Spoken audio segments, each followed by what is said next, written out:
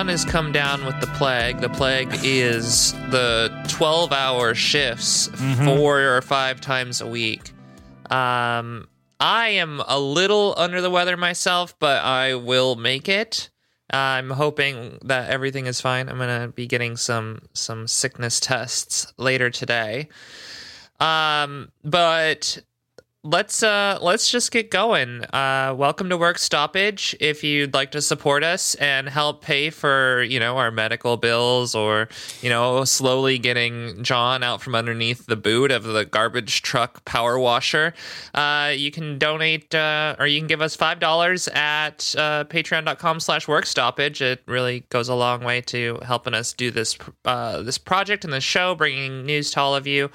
You can also just share the podcast with people if you really like particular episodes. Like last week we did the victory of the farm workers in India, which was, we were very happy to report that, and if we get that out to other people and let them know about that, that'd be really helpful to us.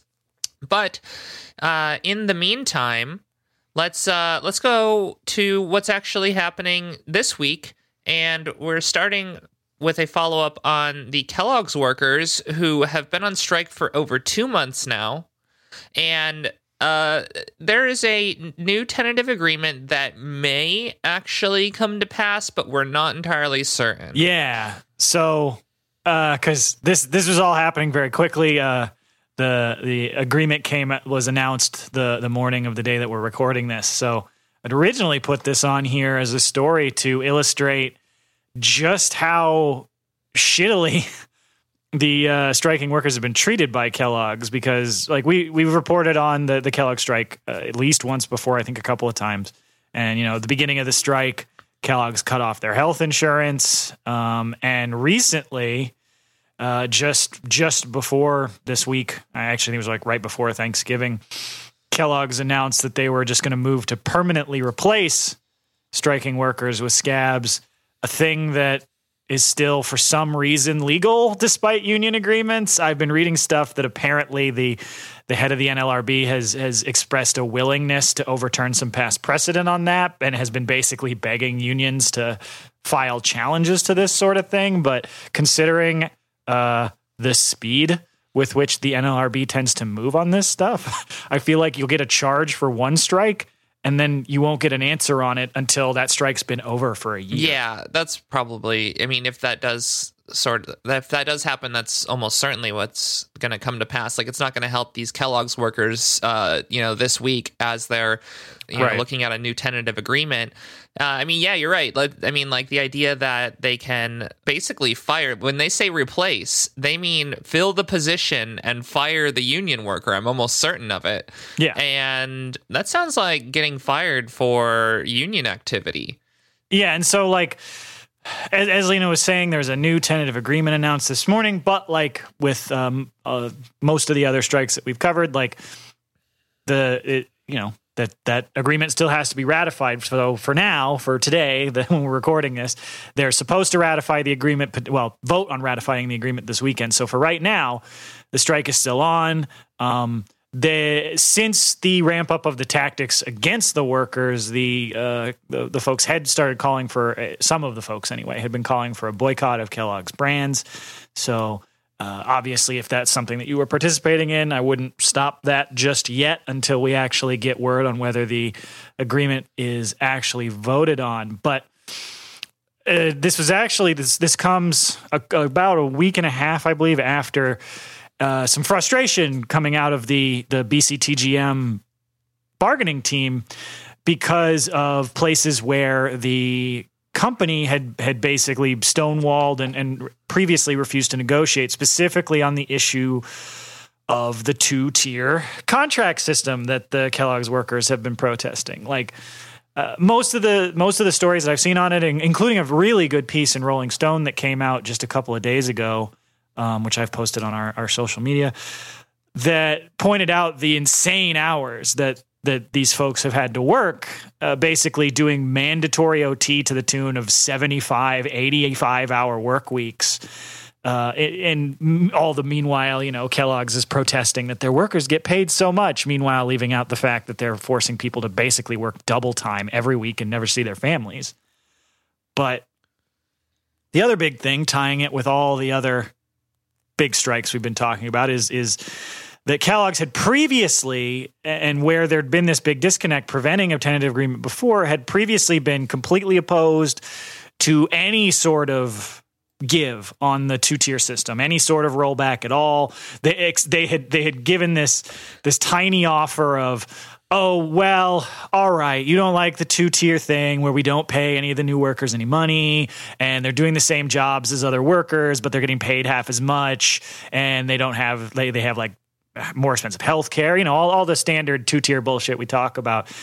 And they're like, fine, we will allow some of these lower tier workers to become, the upper tier workers if they've been working at the company for at least 4 years. Right. And that was only if they were part of this bargaining team, basically. If you were working there on the day that the contract gets ratified, then if you had been there for 4 years, you would be brought into the better tier. Which is probably not a lot of, it's a significant amount of people for the people who are working there, but it's not a lot in the long run. And I guess it looks like the way that they've made a concession here is not by getting rid of the second tier.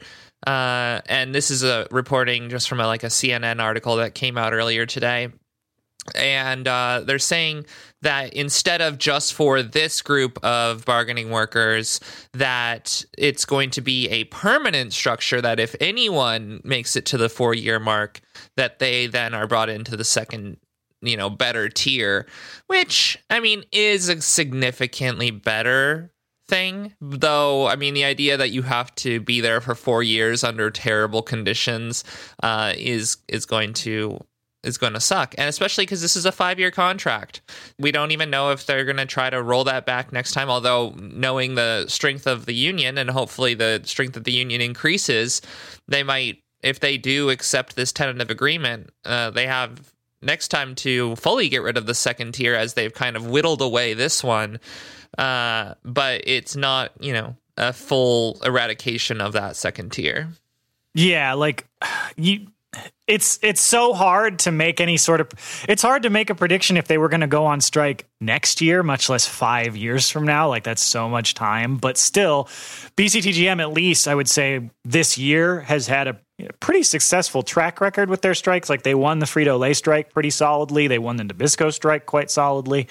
And this one, look, obviously it sucks to not just be no, screw you, no more two-tier, take it out or nothing. But when you have, all the workers getting their health care cut off, and with the law protecting the company for the moment, at least, in a move to essentially to functionally decertify the union, because that's basically what the ability to permanently replace striking workers allows the company to do, is to basically just deny the existence of the union, which is, should even under our shitty labor code, you would think under the NLRA, that would not be legal, since it seems kind of counter to the entire point of the NLRA. But obviously, decades of chipping away at that via legal precedents and via concessionary members of the NLRB under reactionary governments, both Democratic and Republican. There's all these. It's like so many reforms under capitalism. They'll throw you this bone to try and defuse a powerful workers' movement, and then over time, just like things like the New Deal, the successive capitalist regimes will just chip away and chip away and chip away and roll that back. And we see that even with just the things that these folks are striking over. The fact that it's one of the biggest accomplishments of unions, one of the greatest things they ever, fought for was the 8-hour day, the 40-hour work week. And these folks are being forced, even with a union contract, to work 70, 80 hours a week. And so yeah, that may get you, a decent salary, be one of the few jobs that actually allows you to be able to afford to buy a house in this country. But if you can never, ever see your family because you're at work all the time and working that much, potential, as we've reported on before, working that much is is essentially deadly. Like it cuts years off your life, no matter what the job you're doing. And these folks in a lot of cases are doing jobs with a lot of repetitive motion. So there's all the extra, harsh side effects of that. So given the labor environment that we're in now, I still think it's a victory that they've been able to get this pathway, because like that's definitely a strike against the 2-tier system, getting a way for the workers who are in the lower tier to be able to move into the higher tier. But I have to imagine part of Kellogg's wager on this is that, so like in some of the other strikes that we've covered, or just some of the other labor struggles where we've seen bones thrown to workers in areas with really high turnover, where, for instance, you would have, I remember we talked about this in the episode on Detroit, I Do Mind Dying, where you had these plants throwing in, okay, the workers will get, like new workers will get the union benefits if they've been there for 90 days, with the thought process of, well, we have so much turnover, so many people aren't ever going to get to that 90 days. And I have to imagine part of Kellogg's calculus in this is that even though they are taking a loss from their position by giving this pathway into the previous better tier, I have to imagine they're wagering that they're going to be able to fire people at 3 years, 364 days. Exactly. Because like folks had already reported in the past, on like even with the previous contract, where there was the only pathway was basically like there's a set number of people that were in the top tier. And if one of them retires or quits or dies, like one person could, potentially go up into that upper tier because there's like this set number. But they had come up with all these ways to keep from doing that. So I have to imagine Kellogg's has got all sorts of underhanded nonsense planned to do this. But I mean, still, this is definitely better than the tentative agreements they were offered before. So that's still a win. So you're telling me that the Kellogg's guy, was it the masturbation guy? Is that who he is? I think so. The graham cracker guy? He's the one who is basically creating a serum that makes workers live forever so that they can not promote new people to the new level. Yeah, if they could do it, I'm sure. Yeah, that is definitely something they would try and do. But so, I mean, it's tough. Like the workers, because of the legal situation that unions are in this country, we're in a really shitty position. It's a tough spot to bargain from, even with the current strength of like relative increase in strength of the labor movement over the past year or so. We'll have to see what the workers think about it. This weekend, that'll be the telling thing when they vote. Yeah, we'll see what they think of it. Yeah, I mean, I'm hopeful. That I guess something. I don't know what I'm hopeful about. I just said I'm hopeful, but I'm really just like, it would be nice if the workers, got something good out of this. Yeah, I mean, ultimately, even regardless of like the specific stuff in this contract, because it's also got a 3% raise on ratification, annual cost of living wage increases, which is a lot. That's a much better win than the, one-time 3% raise. Like that's good. But even regardless of these individual things, I think based on the stuff that the reporting that's been coming out from these picket lines, if anything, it's more like the increased engagement of the rank and file within the union, the knowledge that workers gain of their collective strength, seeing the victories in like the Nabisco and Frito-Lay strike. That's kind of the thing that I think might be the single biggest win coming out of this. If this is the end of the strike, hopefully will be like that more engaged rank and file, pushing to take the support that BCTGM workers got from other parts of the labor movement, other parts of their own, union at other companies through this, and carry that forward and amplify that as we hope, to build the movement wider as we go forward. Yeah.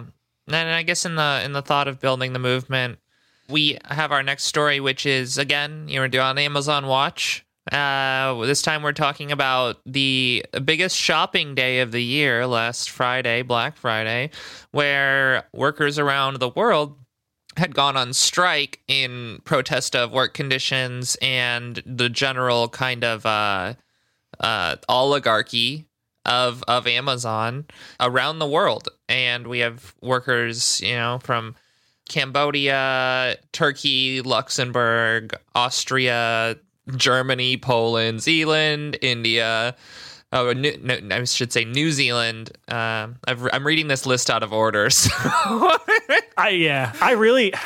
This is something, every time I see like New Zealand, I'm like, I really keep kicking myself for not learning the correct pronunciation of like the actual name for New Zealand, where it's like Aotearoa, the Maori name, not the fake British name that we all use. John, if you're editing this, if you could go ahead and insert a correct pronunciation of that for us, that would be really great. In Maori, it is said as Aotearoa, Aotearoa. In English, it is usually pronounced as Aotearoa, Aotearoa, from Maori, Aotearoa. And now you know. Thank you.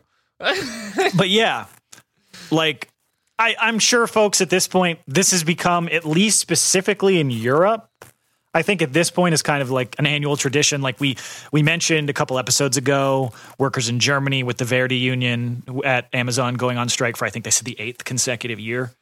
But this was like, because a lot of this is out of an article from Jacobin where they're talking about trying to make this like more directly organized under the auspices of this group, the Make Amazon Pay Coalition, which has a whole bunch of organizations involved, but like the two bigger names that I saw were the UNI Global Union, which is like a global union federation with 150 affiliates representing 20 million workers, and also the Progressive International, which is like an umbrella group that includes a whole bunch of different like progressive movements around the world.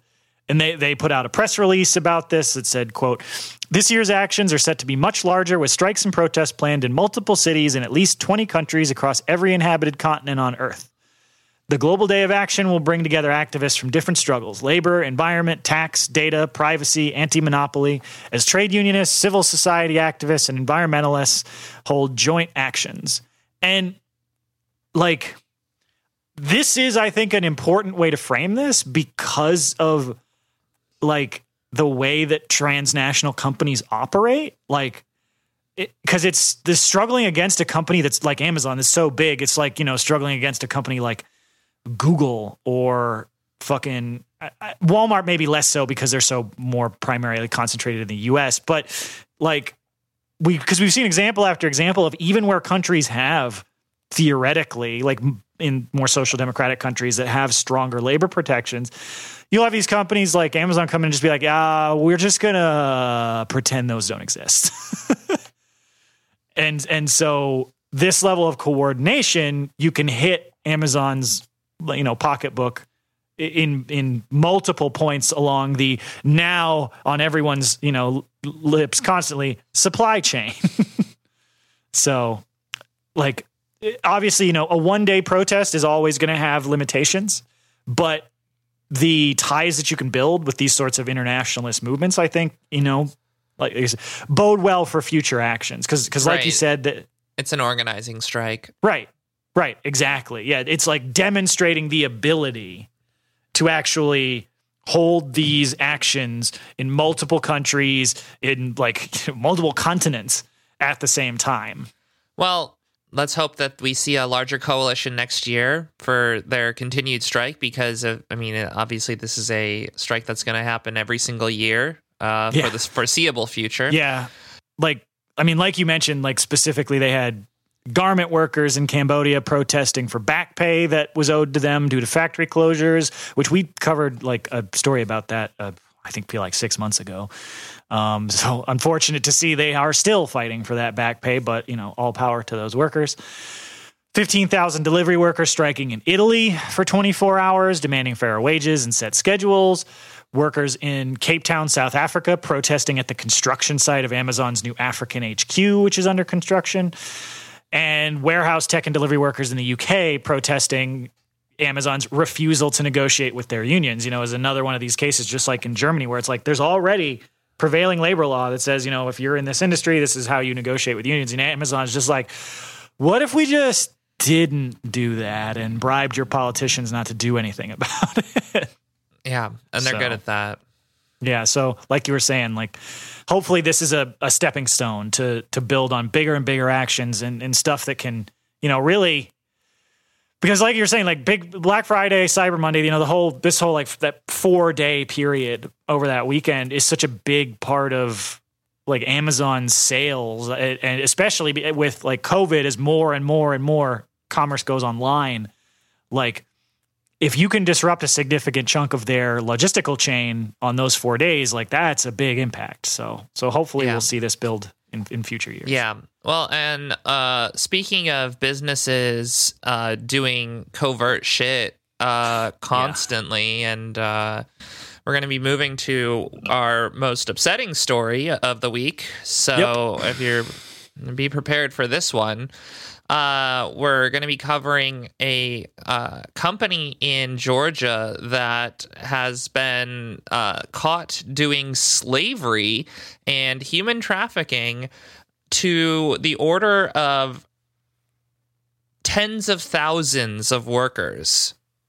And literally holding people at gunpoint, stealing people's immigration paperwork and passports and all sorts of like classic things that we would have seen like in the kafala system. Yeah, so like Lena was saying, like this whole thing has so many of the hallmarks of the various ways that slavery continues around the world, despite, the capitalists claim to have eliminated slavery, which is not true. So this is specifically coming out of an indictment that was unsealed recently, and a lot of this is coming out of a story from Vice, where 24 people have been charged from this operation after a 3-long investigation into.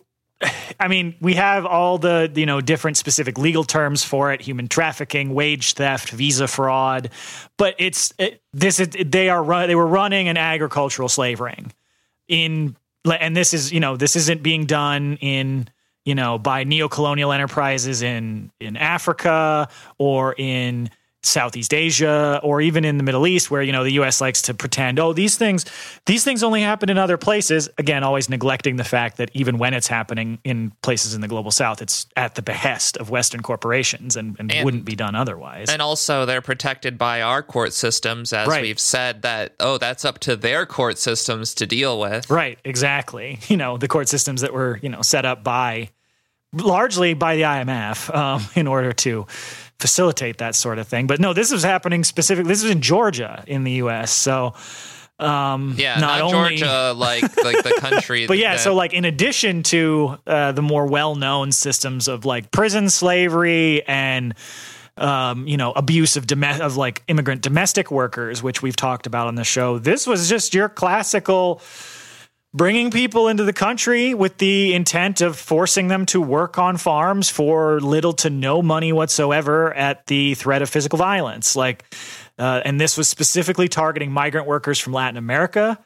And the indictment references specifically 100 victims, but we'll get into the fact that has got to be an incredibly small chunk of the people affected by this. But the indictment cites specifically just over 100 victims who were forced to dig onions with their bare hands for pennies per bucket while being threatened by armed assailants, and that's the core of what they were doing. But this whole operation included smuggling, labor trafficking, withholding people's passports, keeping people in unsanitary, insufficient living conditions, physical violence against the migrants, of people being beaten, and in at least one case of actually being hit sexually assaulted.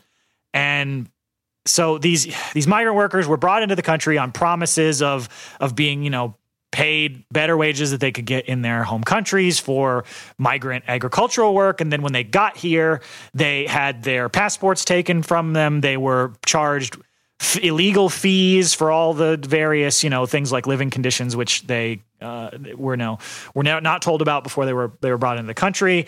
Oftentimes they were illegally forced, again, often with the threat of violence, to do work outside of their already illegal contracts, such as, lawn care for the people running this, construction, restaurant work.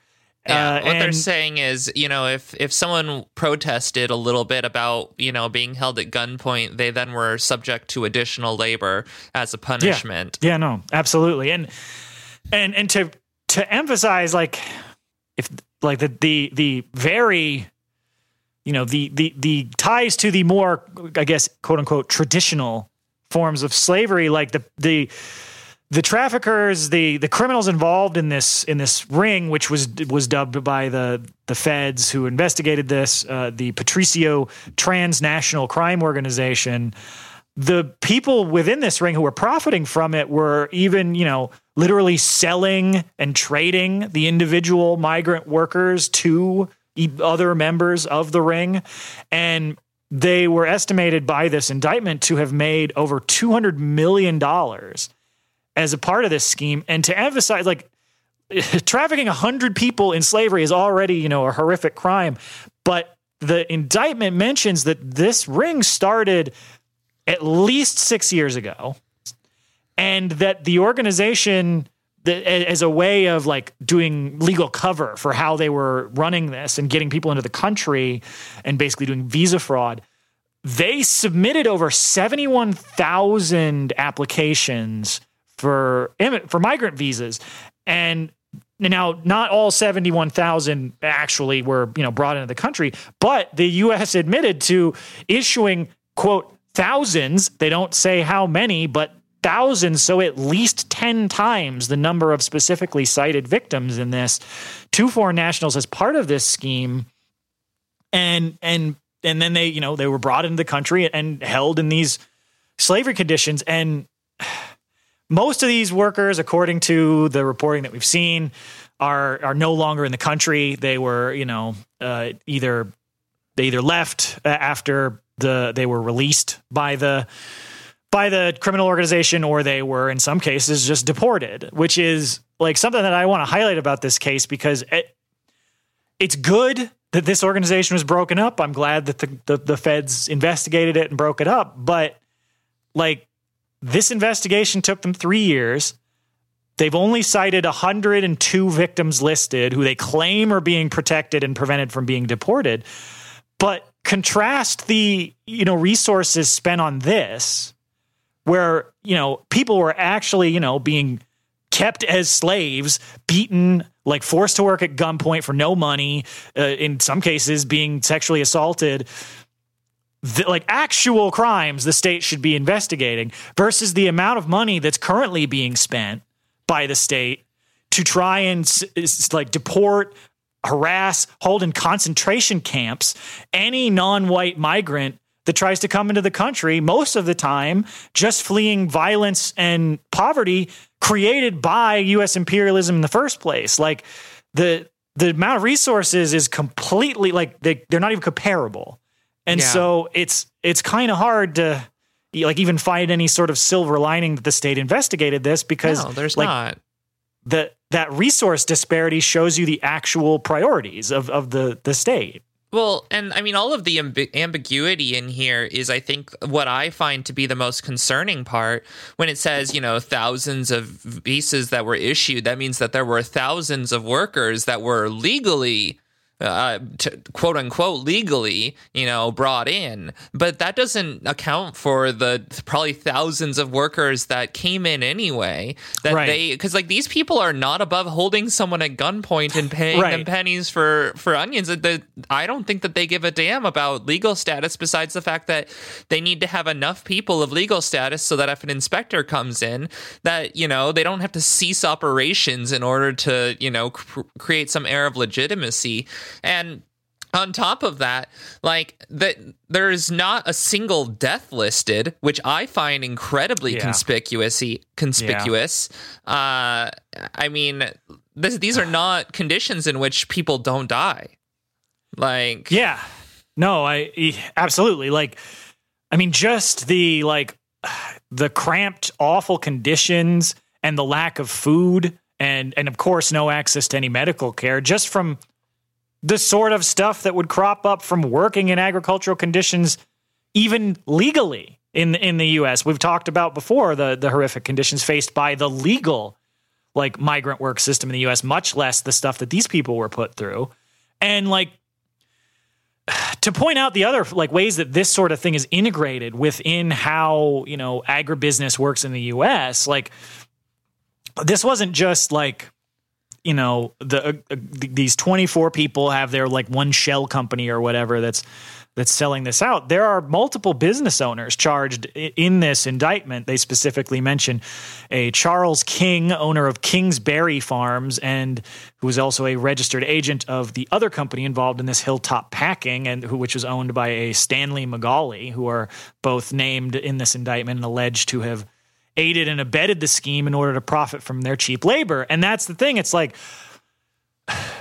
we've already talked about how like the legal above board structures like abuse the shit out of migrant workers in this country and force them into some of the worst working conditions like that there are here. Yeah, it was actually the first story we ever covered on this show, which was the Allen Brothers packing plant. Oh, yeah. Yeah, that's like it's literally it was in the very first episode of this show. And that's the thing. So it's like they're working with these already existing companies and making $200 million in profits, and considering how artificially, because this is the thing, this is how U.S. agribusiness provides cheap produce year round. It's not because they've, you know, developed miracles of science that allow them to produce like goods far more brilliantly than other people around the world. It's like, no, they're just using labor abuses to do it by getting away from paying their workers. And like, of course, not, you know, it's not like everything on your supermarket shelf is produced directly by slavery like this, but like the chocolate is. The chocolate, yes, the chocolate is. But like this is the sort of thing, like it's one of those like start seeing patterns, stop being surprised sort of things. It's like this stuff happens in West Africa, it happens in Southeast Asia, it happens in the Middle East, it happens in the US, and it happens in all those places for the same reason. It's like it's the same capitalist system that depends on further and further lowering labor costs in order to continue to show profit growth. Yeah. And like without that, like it's you know, it's the whole thing where capitalism acts like a shark, where if it stops moving, it stops expanding, it dies. And like this is the sort of stuff that results from that. Like these are the material incentives produced by the system that props up, you know, our entire country and way of Western consumerism. Right. And I mean, like, it would be really great if the article headline here was very last slavery operation in the United States comes to a close. But I will let you know, listener, that is not the headline of this particular article. No. And that's the thing. It's like, this is because the material incentives exist that way. And because the people who profit from this stuff, not, you know, the individuals involved in this trafficking ring, but the CEOs of the big agribusiness companies and the logistics companies that they work with and the supermarkets that they sell stuff to, like those are the people that are part of the big bourgeoisie who control how our labor laws are written. And as long as that system's in place, these sorts of things are going to keep happening. And so I'm glad this was shut down. Good job for the investigators. Yeah. And I hope, although I don't have a lot of confidence, that they actually do their jobs and try and seek out these victims and provide them the compensation and legal protection that they deserve. I'm not going to hold my breath for that to happen, but you know, I hope it does. It's tough to find any silver lining in this story, because without any sort of addressing of the fundamental material conditions that lead to this sort of thing, there's no reason to expect that it's going to stop happening. Yeah. Yeah. Covering this stuff is really like difficult. I've actually read this story 3 times now just because I need to make sure that I got the details right. But like, also it's just a absolutely devastating story that that more so explains that none of this is over. Like we talked about how slavery wasn't over in the United States because of the prison system, but we didn't necessarily expand it to, this. We've maybe kind of gestured at the idea that there are other exploitative industries where people are paid very little, but this is another example that should show us that there is no thing that the capitalist class will not do to put themselves above other people. Yeah, no, absolutely. You're 100% right. And so this sort of story is, I think it's we have to fight for reforms. Like, we have to show that collective struggle can win direct material gains to people's lives. I'm not trying to take the ultra left position of only revolution and nothing else, because that doesn't work. You can't build a mass movement that way.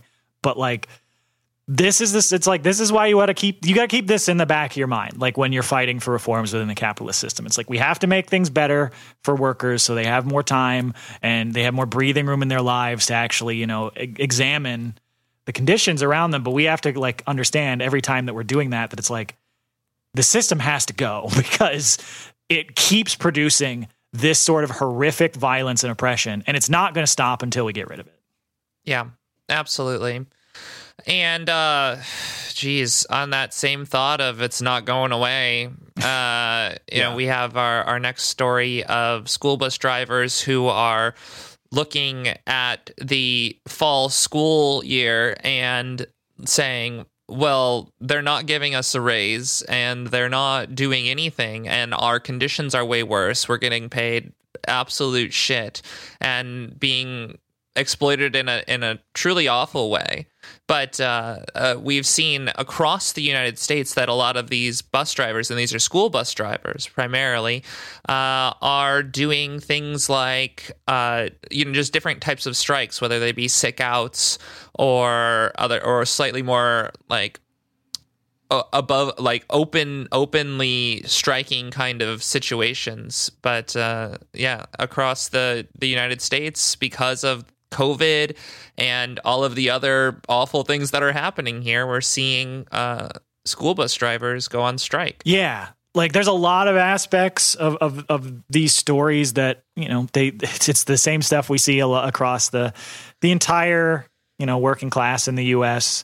Understaffing, overwork, insufficient pay, no control over scheduling, no control over working conditions, limited safety protections. But this is something that I feel like has been relatively underreported as a nationwide movement, because I feel like it's more fragmented, and it's not as easy, I think, of a story to cover as some of the more big centralized strikes, like, Kellogg, John Deere, the Columbia student strike, IATSE, all that sort of thing, where it's, one union is representing a large group of workers.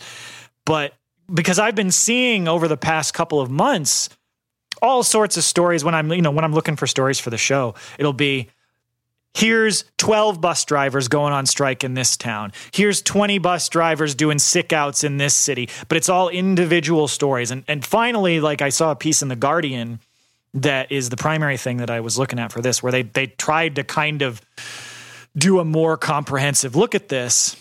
And it's really pretty wild to see how widespread. This is essentially a nationwide crisis facing school bus drivers, because last year, obviously, the vast majority of schools were not open in person. Obviously, some were, but most places, if they could, went to remote learning. And so that, carried with it its own issues for bus drivers, because they either weren't working or they were working vastly lower hours. But now, with vaccines and with the U.S.'s abandoning of any and all non-pharmaceutical COVID protection measures, with schools opening back up, you have the school bus drivers coming back, but they're coming back in an environment where the inflation, or, I'm not going to go into the whole story right now, but profiteering that leads to what's called inflation has jacked cost of living up. And you have all these other places where they're seeing a rise in wages due to workers having an understanding of their power. And so, you'll have places like Amazon or like even shitty anti-labor companies like Starbucks will be offering wages that are higher than these school bus drivers can get. So you'll have these workers coming in with insufficient pay. And so a lot of their colleagues have realized, well, why would I do this job if I can make more somewhere else? So they leave. And then the school district, instead of saying, oh, well, clearly, as capitalists, we understand market signals. And so this means in order to retain the amount of labor that we need, we will raise wages to attract more workers. No, they've instead tried to go with the labor intensification route of basically saying, or we can just make all of our drivers work double shifts and not increase their pay. And so, like, some of the examples that I found for this, and this is by no means an exhaustive list, was strikes, sick outs, as you were saying. There's all these different things because it's so fragmented. A lot of these workers aren't union, and so it's difficult for a lot of them to do official strikes. But we've seen basically work stoppages, to use our own podcast title, in North Carolina, South Carolina, New Mexico, Minnesota, Maryland, Florida, Indiana, Georgia, Pennsylvania, Vermont, Virginia, New York, and here in Rhode Island, where I am. But so, like, it's all over the country. Yeah. One thing I did want to point out, without interrupting you, was you said a little phrase that I think that everyone should learn if they don't know it, which is non-pharmaceutical intervention. And I don't know if everybody knows what that means, because I think that, maybe you do if it's following, leftist podcasts or anything like that in relation to health. But when it comes to that sort of thing, we're talking about mask wearing, social distancing, paying people to stay home, all of the things that actually do things to put a damper on COVID and other sorts of health risks. And Dan was mentioning that the United States has entirely abandoned that sort of protections, which would do things like reduce the amount of variants that we run into and things like that. So I just wanted to bring that definition to everyone's brain when everybody thinks about, I've got my booster and so I'm safe. You should just be aware that non-pharmaceutical interventions are also required to do anything. And especially with the pushback on school boards, like we talked about the other week, how they're not going to make kids wear masks. And so especially school bus drivers who are packed into a vehicle full of children who are screaming and throwing things. And maybe your familiarity with buses is more kind than mine, but it was no, that sounds right. If you imagine school buses, these people are frontline workers. They are out there working with the children just like the teachers are, and they deserve our respect just like any worker does. Yeah, absolutely. And in 51% of school districts, so a majority of school districts in the U.S. have reported facing a, quote, severe or, quote, desperate shortage of bus drivers.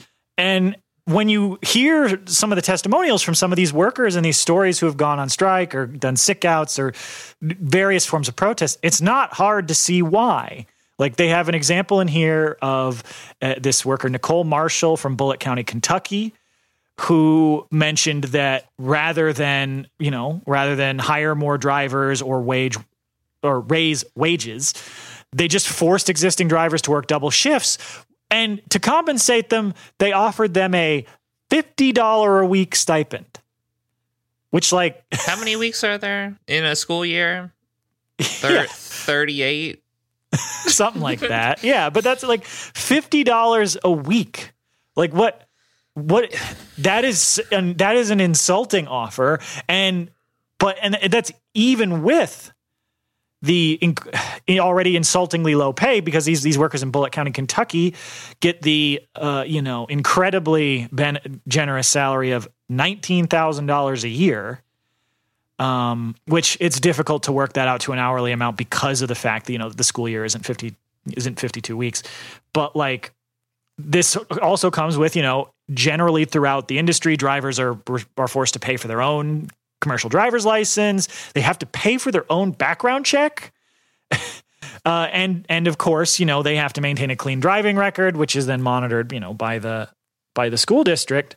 And Marshall in here said, quote, "We've been begging for better pay. All the counties around us are getting better pay at this point," end quote.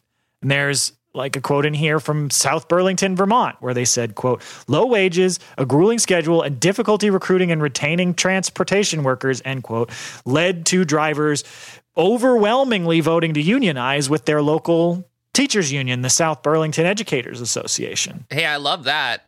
I love them actually organizing with the teachers, because we've seen so many times in the past that, sometimes when it's slightly tangential industries, that they form their own unions, and it makes it harder for them to coordinate. And so them joining directly with the teachers it's very, very good. Yeah. So that's been the bright side of this story, is we have started to see a tick up in school bus driver unionization. Like specifically here in Rhode Island, where I am, there's several communities that over the last year since the pandemic started have voted to unionize with Teamsters Local 251. And because of the refusal of local school boards, who I will point out have had access to a shitload of extra federal money, so they have no excuse not to increase these workers' wages. Because of their refusal to actually improve workers' conditions, they've gone on strike in multiple towns in Rhode Island. And there was a quote in here from one of the reps from Teamsters Local 251 who said, quote, "The last straw was the paltry raises offered by Durham," which is Durham Social Services, which is a large contractor is basically used to hire out drivers. Continuing the quote, "which is the third largest school transportation service in the United States," end quote. And they're also trying, in addition to the wages, trying to get a guarantee of at least 180 working days. And that's the other thing with this is how many of these folks face such an uncertain amount of pay, because you'll have all these times they're like, "Oh, we decided we don't need you, so we're not paying you for the day." And it's like, that's not, how is a person supposed to support themselves? Yeah, I actually just put together the math on this one, just based on like the kind of general terms that are in here. Is the average school year is 36 weeks long.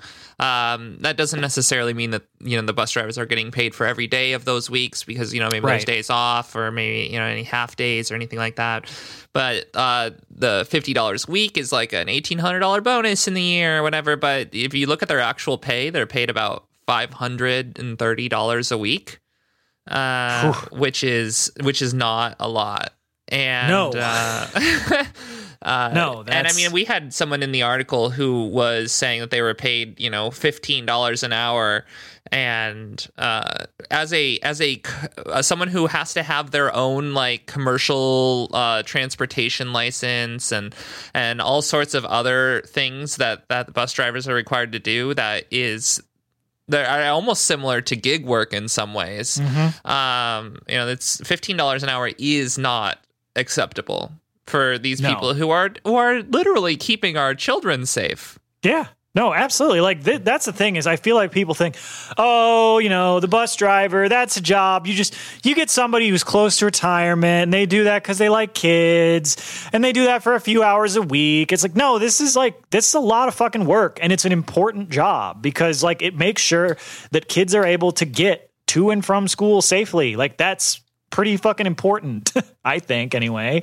And like doing this in the midst of a pandemic just, increases the difficulties of those working conditions. And there's a last quote in here from somebody from a school bus driver from Florida, which I think really sums a lot of this up. And so this is a school bus driver named Chanta Henderson, who works in Seminole County, Florida, where they've been threatening to call a sick out. And she said, quote, "The problem is not a bus driver shortage. The problem is a bus driver salary shortage. If the salaries reflected the duties of a bus driver, there would be no shortages. We can't continue to work as a bus driver and still have to work other jobs to make ends meet. We need to be paid what we are worth." End quote. Absolutely. Yeah. And so I think that really sums it up. And while obviously it would be nice to be able to unite all of the various, patchwork of thousands and thousands of school districts into one, like if the Teamsters were going to just try and do a big unionizing effort, that would be great, but I don't really see that as being in the cards. And so it's at least good to see that we've seen things like as you were mentioning, like the that teachers union in Vermont actually stepping up to include the bus drivers. And so that's something that, if you're involved in a teachers union, maybe reach out to your school bus drivers and the other members of your union and see if you can include them in there, because like all these folks, as with every worker deserves a union. And right now it seems like school bus drivers could really use one. Yeah. Well, again, with my segues, I'm thinking of people who need unions and are fighting to do that. Our final story is that of art museum and cultural institutions across the United States actually doing some organizing. And it's definitely kind of hopeful for these workers, because this has been a very large organizing push.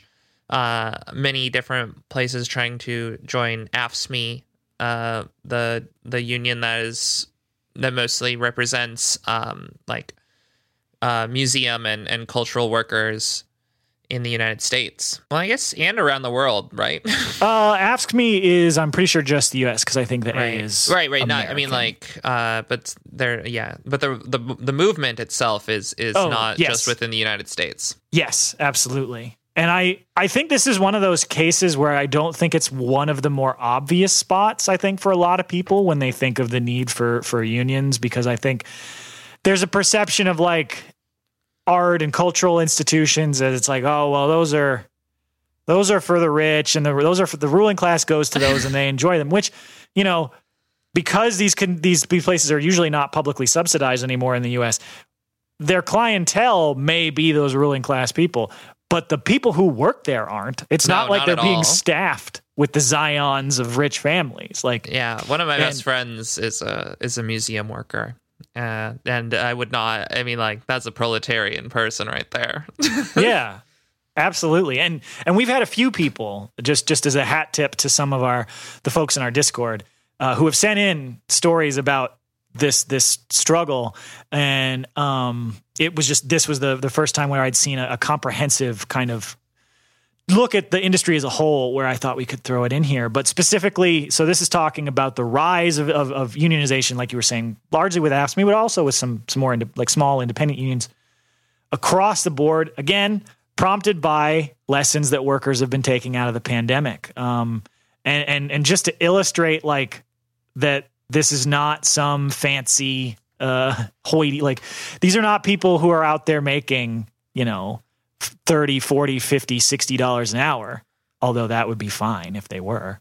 Like this is like people who like security officers, or people who are visitor staff, people who work in the gift shop, people who show people around, people who do maintenance, people who do restoration on artworks. The people who are actually doing the work of keeping these places running, keeping them open and available to the public, who are making absolute trash wages and oftentimes being subject to a ton of abuse from the rich people who are on the boards of these places, which is where, people's ire should be directed at, not at the workers at these institutions. Like they have an advantage in an instance in here where they're talking to a security officer at Walters Workers United, who are workers who have been organizing with AFSCME Council 67 at the Walters Art Museum in Baltimore, who they have been organizing to stop abusive treatment from managers with little to no oversight, the lack of ability to advance internally, and an inequitable pay structure across the lines of race and class. And the security officer pointed out that he's been working there for 5 years, makes the same salary as every new hire, which is $15 an hour. So like, this is another thing that I've always never understood. Like, you want to pay somebody to guard this expensive artwork for the same salary they could get working at Dunkin' Donuts? Like, that just doesn't seem like a good idea. Yeah, I don't think that I would try very hard to to protect anything. Absolutely not. But to get at why I was bringing up the perhaps the misconceptions that I think some folks may have about the workers in this industry is that there's so much ideology bound up in these institutions. And this is yet another case, especially for workers who are involved in like creative, in anything. Yes, any of the creative parts of this. They had a quote in here from Adam Rizzo, who works in the education department at the Philadelphia Museum of Art and serves as the president of their union, who said, quote, "There's this idea that's been circulating, and even I was enculturated to believe it, that the prestige element is compensation in and of itself," end quote. And where have we seen that get before? paid in exposure? It's like, oh God, I read this earlier, and I was just like, I'm gonna not freak out this time. I'm gonna try to stay calm, but once again, like, you cannot pay me in prestige. I swear to, oh my God, that shit pisses me off. I can't go to my landlord and say, "Hey, so I got paid in prestige this month, so I need you to cut my rent in half." Do you not know who I am? Yeah. Do you not know who I am? I do not pay rent. Yeah, exactly. And to highlight the issues faced by this, like outward-facing workers, so, folks that are interacting with the public, so, like tour guides, folks that are doing the creative side of things here in these, quote, these high cultural institutions, have a median income of $30,000 a year. So, like, barely, like, again, $15 an hour, which is, the unfortunate, like, thing that we're still using as a benchmark, is not enough money to pay rent anywhere in this country. And that's the median income. So there's plenty of people making less than that in this, industry. And since a lot of these places are located in cities, you are going to have a higher cost of living. And so that's going to make that sort of a salary even less affordable for anybody trying to live in these areas. Yeah, there are quite a few of these institutions that are attempting this. Some museums that have recently unionized, or at least started the process, are the Whitney Museum, the New Museum, New York Solomon, are something. Guggenheim. What? It's the Guggenheim. The Guggenheim Museum. Yeah, I don't know how to read that word. The Milwaukee Art Museum, the Carnegie Museum in Pittsburgh. Shout out to Pittsburgh crew. Minneapolis Walker Art Center, the Portland Museum of Art, in Maine, I should say, because I don't think that, there's multiple Portlands. The Brooklyn Museum and the Los Angeles Museum of Contemporary Art. I mean, shout outs to all these people out there engaging in the struggle for sure. So, of course, you have all these places pushing back very harshly on the unions. But one of the things I think that's interesting we've seen with this is, like some of the corporations that we've talked about, Evil Foods is one that pops to mind, but plenty of others because these places tend to, try to project that progressive, liberal aura to try and act as if, no, we're not, one of these super harsh reactionary institutions. That's fucking photo of the person with the Democratic flag that says it's not fascism when we do it. Yeah. No, exactly. But like, and so, of course, yes, there has been less patronage of these institutions during the COVID-19 pandemic because, when places had to get shut down, there were less people coming in, there was, no entry fees. And so, of course, yes, there was something to the idea that they were taking in a bit less money. However, as we've seen in all sorts of industries, these places were more than happy to take a ton of money from the payment protection plan program or the paycheck protection, whatever the PPP loan thing stands for. Mm-hmm. The 228 largest cultural institutions in the U.S. received $771 million in order ostensibly to preserve paychecks, to keep people on the payrolls, to keep jobs. And they're like, here, we'll give you this money. Just don't fire people while we're going through this pandemic. And yet, these places, which, talk about how they're so important to the liberal progressive culture of the cities they're in, took that money and fired 14,400 people. And unsurprisingly, disproportionately affecting workers of color. Of course. That's just, welcome to the United States. Yeah. And there is one small bit of, a good caveat there that in places that already had unions, they saw a 28% lower rate of workforce reductions during the pandemic, which is, one of those things that was definitely highlighted by some of these workers and why they were fighting for unionization in the first place. And unfortunately, we've also seen the sort of thing that the same tactic used by Dollar General, which is Marciano Art Foundation and the Portland Museum of Art in Maine. Fuck you guys very much, the institution. Decided, you guys are unionizing? Oh, all of you are fired. And they literally just laid off their entire visitor services staff. And of course, claiming the excuse of, we've had hardship during the pandemic, when it's blatant. Very clearly. Yeah, absolutely. Yeah. And I don't think they shouldn't get away with this. No. And there's not really going to be, maybe in a year or two, we'll, see something come down where these workers will maybe get back pay. But I honestly, when it comes to these more liberal institutions, they're given even more leeway than other companies, because the United States itself, the state apparatus, believes in that prestige and really believes that these people deserve exemptions from being able to have good working conditions. Yeah, the media loves to just take the statements they get from these places at face value because, we get to talk to somebody from MoMA. Ooh, how great. It's like those people are giving you the same anti-worker lies that you hear from Amazon, but you're willing to occasionally report on, the bullshit from one of those, but then you just believe the other one. And it's a very frustrating aspect of, how the media apparatus works. But that being said, there's been a real surge in these folks fighting for unions and winning, including, the Philadelphia Museum of Art, which went with AFSCME, got 89% of the workers' votes, and a big driver there, just for folks who are also potentially looking at unionizing themselves, who may be listening, a big part that worked for their drive that got them to that 89% approval was they put together, and this is something this is not a new idea. I'm sure plenty of people know about this, but they just went around to their coworkers and said, "Hey, how much are you making?" And they put that into a spreadsheet and they shared that around as part of their organizing effort to show people look at this shit. Look how much money the Philadelphia Museum of Art is taking in, and this is how much they're paying us. And so when this is why they tell you not to tell anybody how much you make, because of how valuable of an organizing tool it is. Yeah.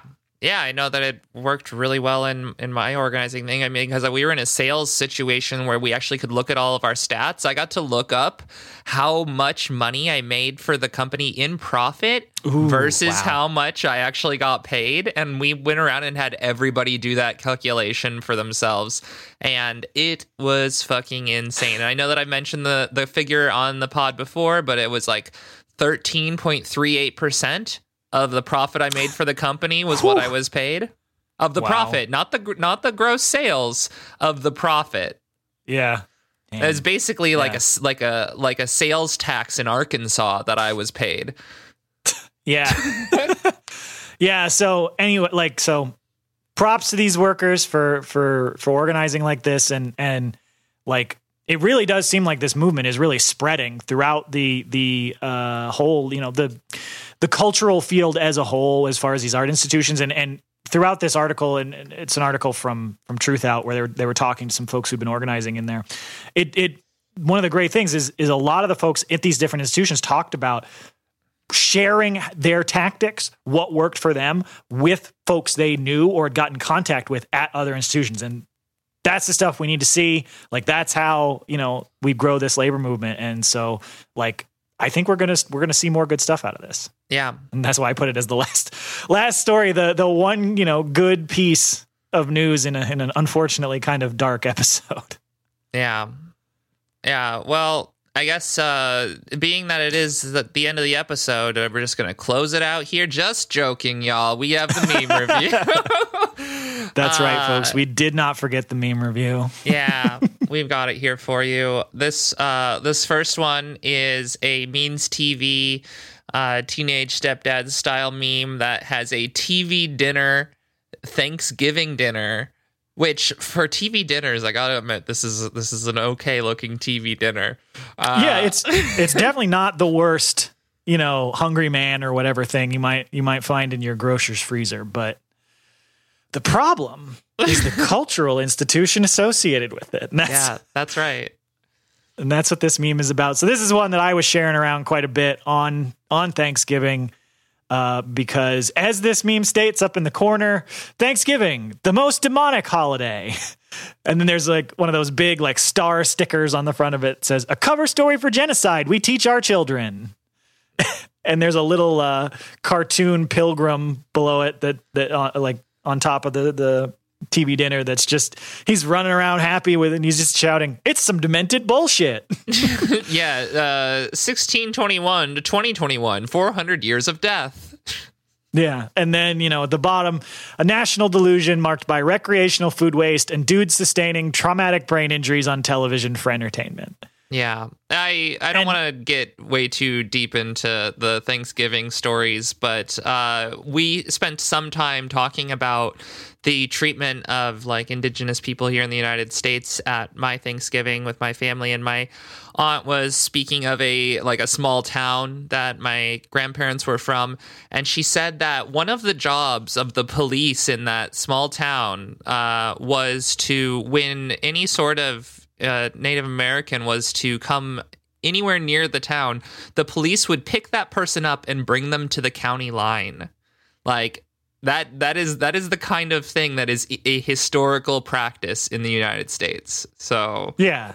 And this is the thing where I try to explain to people, it's like, I'm not trying to tell people you can't get together with your family and have a meal and watch football, but the only way that the very first simplest step we can take in supporting our indigenous comrades and their rights and their struggle for self-determination is to stop perpetuating the cover story that U.S. settler colonialism uses to justify and cover over, centuries of ongoing genocide. And so just that's all I ever want to get with this stuff is not trying to be overly preachy, but it's just on the we left, can't keep.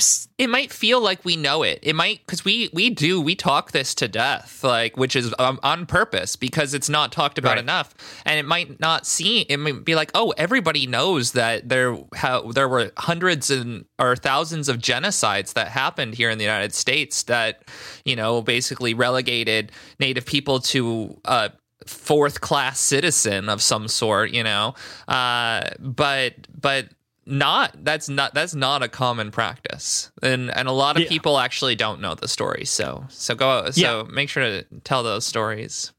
I had a whole thing planned that I was going to talk to my folks about, but was promptly shut down before I got a chance to. So, I do recommend though that folks check out. There's always good stuff put out on that day from indigenous folks about National Day of Mourning.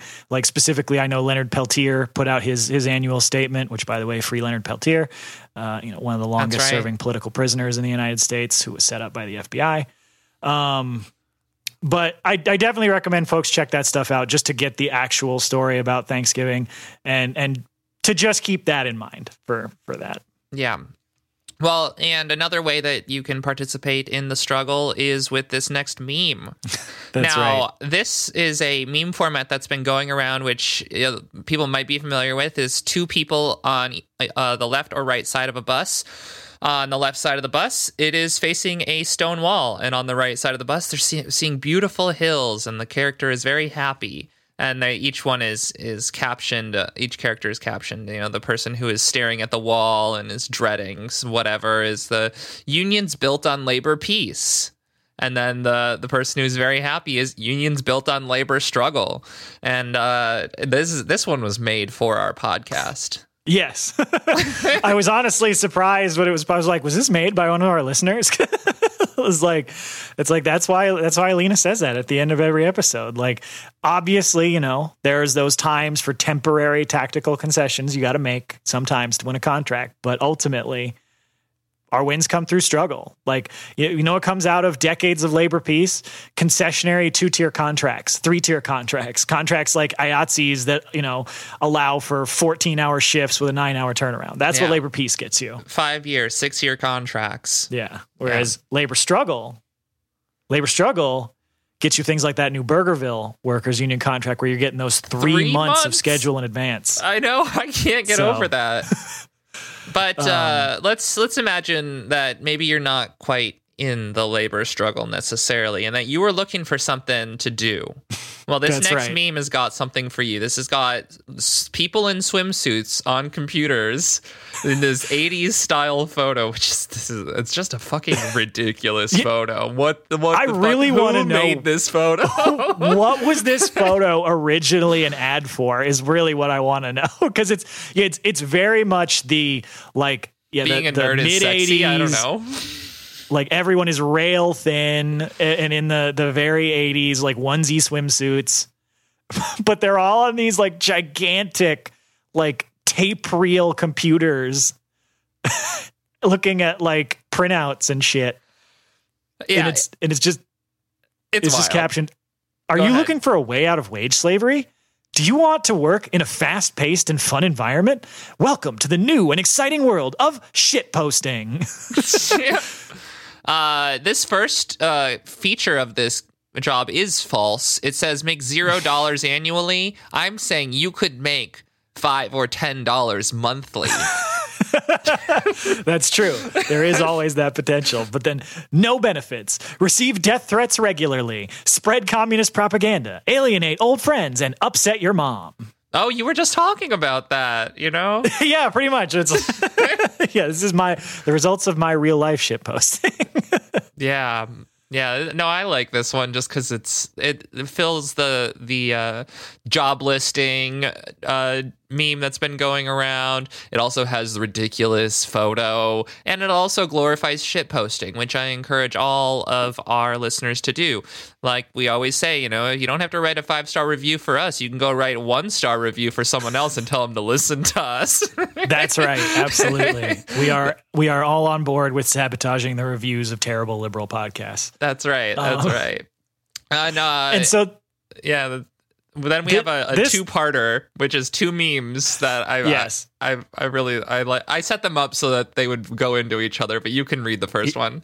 Well, this one, I like, as soon as I saw that one, I don't remember where I stole it from, but like I was putting this out on like everything because it's like, it's definitely in the strongly in the spirit of many other memes that we've posted on here, where you've got this worker in what looks to be some sort of a, you know, heavy industrial machine shop. Looks like they make like, I don't know, industrial tubing or something. And you've got your worker there. He's got his hard hat in his hands, looking a bit, you know, like he's getting reprimanded. Congenial. Yeah. And you've got the supervisor there in his hard hat, this old dude like yelling at him. And it says, caption, "Boss, why aren't you working?" "Me, I didn't see you coming." And it's true. So true. It's like, that's you know, the honest answer that you're not ever going to tell them, but is, you know, pretty much always true. And as you said, this second meme explains why it's fine to do that. Yeah, well, not only why it's fine, but this is literally that boss who went out there and he's like, I can't get anyone to put this out there. I'm going to go and put these letters up on the sign myself. And it's for a place called Dino's Storage. But it's just one of those, what do you call them, where you put the letters on the board and it's for like people driving past to read. You know, similar to like what's below the like fast food signs, and they're like, "We're hiring. Text this number if you want to get harassed by us forever." Yeah. And this one just says, "Laziness hurts one's employer." And I just imagine that this guy, after he heard the worker say, "I didn't see you coming," he's like, I don't even know what to do about this. And he goes out to the sign and puts the "laziness hurts one's employer" out on the thing. It's like, good. Yeah. Fuck you. Yeah, it's that one. Like, I love like the truth telling, jokey nature of the first meme. This second one, I love the fact that it isn't technically a meme. It's like just a picture somebody took of this absurd sign. Like the fucking like business owner brain that it takes to put that on the sign for your own business. Like I could see the tyrant brain to put that up in the break room or something, which would still be stupid. And it's like, look, if you don't want your workers to be lazy, pay them more money. Like, if you pay people more money, they will work harder for you. I will be the ideological state apparatus of my local block. Yeah, but that's the thing. It's like, I must go out there and proselytize this. I must go admonish all the lazy workers at all the businesses because it makes me so mad. It's like, it's just such a wild mentality, but you see it everywhere. There's so many people who fall into that thought process. Like you see all the people like freaking out about people, like a few people robbing a Nordstrom rack in like, or some fucking high-end store. It's like, who cares? Why do you care about that? The place is insured. Who gives a shit? And I definitely, I mean, like, I don't encourage, individuals to go out there and do this sorts of thing. No, of course not. We do not encourage that sort of thing. Right, because it's very dangerous for individuals. You're going to be way less prepared for, like, any situation. You really, like... I don't know. It's just not safe for if you were one person. I'm not saying you need multiple people, like to coordinate gangs of looters, because that sounds bad. Anyway, we're going to end the episode without a further explanation. That's right.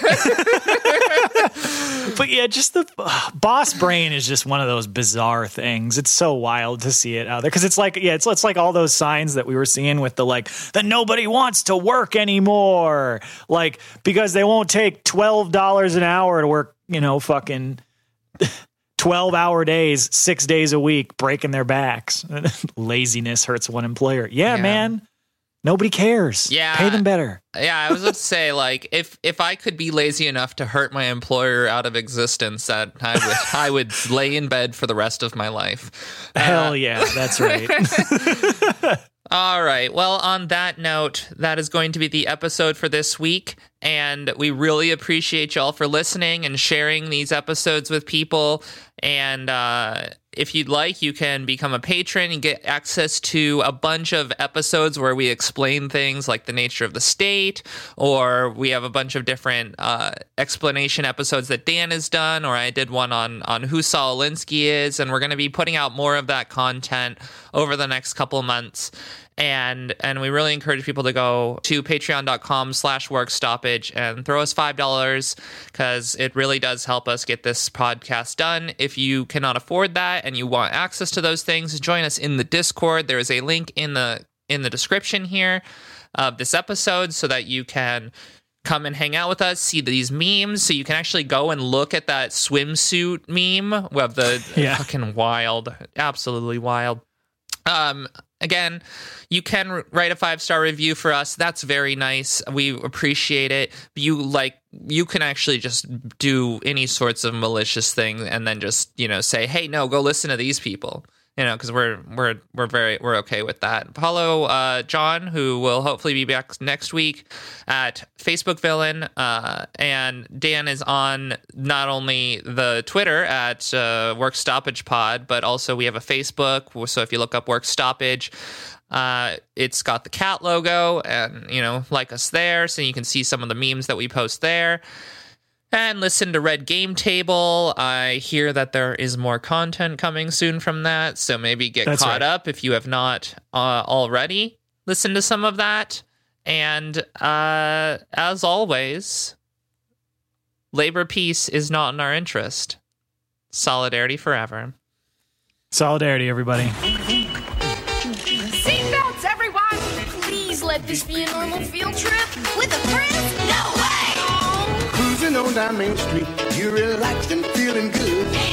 Next thing that you know, you're seeing Octopus in the neighborhood, surfing on a sine wave, swinging through the stars. Take a left at Truman Teston, take your second right past Mars on the magic school bus. Alligator nostril, climb on the magic school bus. Spank a plankton too, on our magic school bus. Drop the river of lava.